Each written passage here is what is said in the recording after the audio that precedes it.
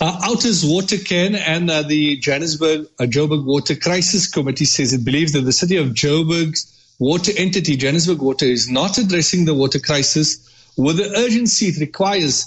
They also accuse the entity of not keeping the public informed. We discuss with the Joburg Water Crisis Committee member, Jared Shetty. Good afternoon and welcome to the program. Good afternoon, Yusuf. And good afternoon. We know that water... Yes, thank you for joining us. We know that WaterCan is an initiative from the organization Undoing Tax Abuse, or Outer. But can you perhaps give us a bit of background on the Joburg Water Crisis Committee? Okay, so the Joburg Water Crisis Committee was formed by a group of residents in and around Melbourne. A group of us met together on one of the community WhatsApp groups. And this happened in October of last year when the first round of water outages took place. So we suffered through a few weeks, I think up to a month, of water outages in October of last year. And it was blamed primarily on the electricity problems and the impact that has on the ability for Joburg Water and Rand Water to pump water up to the water towers.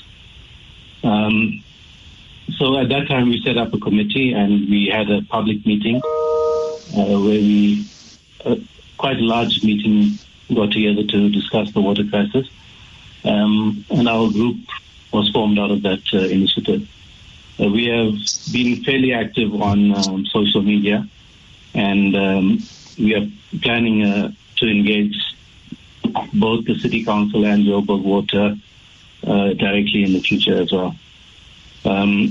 Yes. We went through the first round of water outages in October, and we are just coming out of the second round that we've experienced now. And to be honest, the excuses that we are getting from the City Council and from Joburg Water that they are victims to load shedding just the same as anyone else, it rings quite hollow to us because they've had decades now to prepare for load shedding and they don't seem to have done very much about it.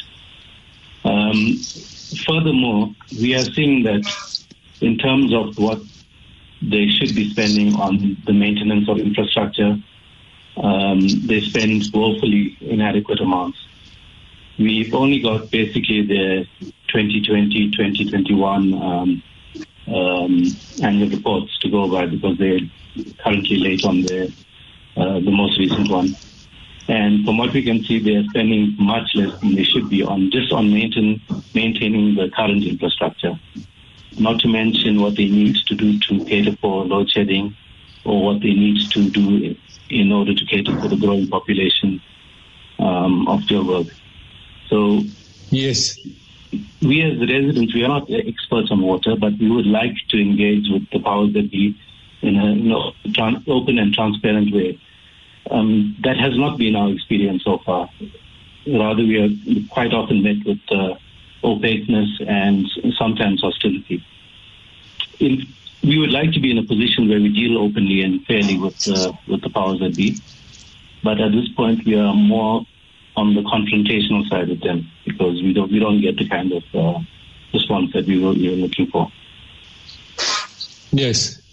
How much money should municipalities spend each year to maintain infrastructure, and how much money is Joburg Water spending on maintenance? So we've done some research into this. More specifically, WaterCan has done quite a bit of research into this. From what we can see in the 2020-2021 annual report, they claim that they have an asset base of 13 billion. That's the total value of their infrastructure. Now, according to the National Treasury, they should be spending about 8% of the value of the infrastructure on maintenance. So that would give you around $1 billion that they should have spent in the 2020 and 2021 period. From what we can see in the annual report, they have spent much less than that. It's actually quite hard to fully determine what they've spent on maintenance. But from what we can see, they spent about 160 million in that year. They should have spent $1 billion. Yes. What action do you want from the side of Johannesburg municipality with regards to addressing the water crisis? Well, we want them to be proactive. We want them to spend the money that they need to spend on maintenance. We want them to plan ahead. We want them to take into account load shedding. We want them to take into account the growth of the city. We want them to take into account the possible impacts of climate change going forward. We are not seeing that kind of proactive maintenance of the infrastructure or future planning. You know, we've had this water crisis has happened in a year when we've had excessive rains, not just good rains, but excessive rains. And I started to think what will happen when we are in a drought situation, which could well happen in the next few years due to climate change. Certainly, we hope that they can heed the call and that worse situations can be averted.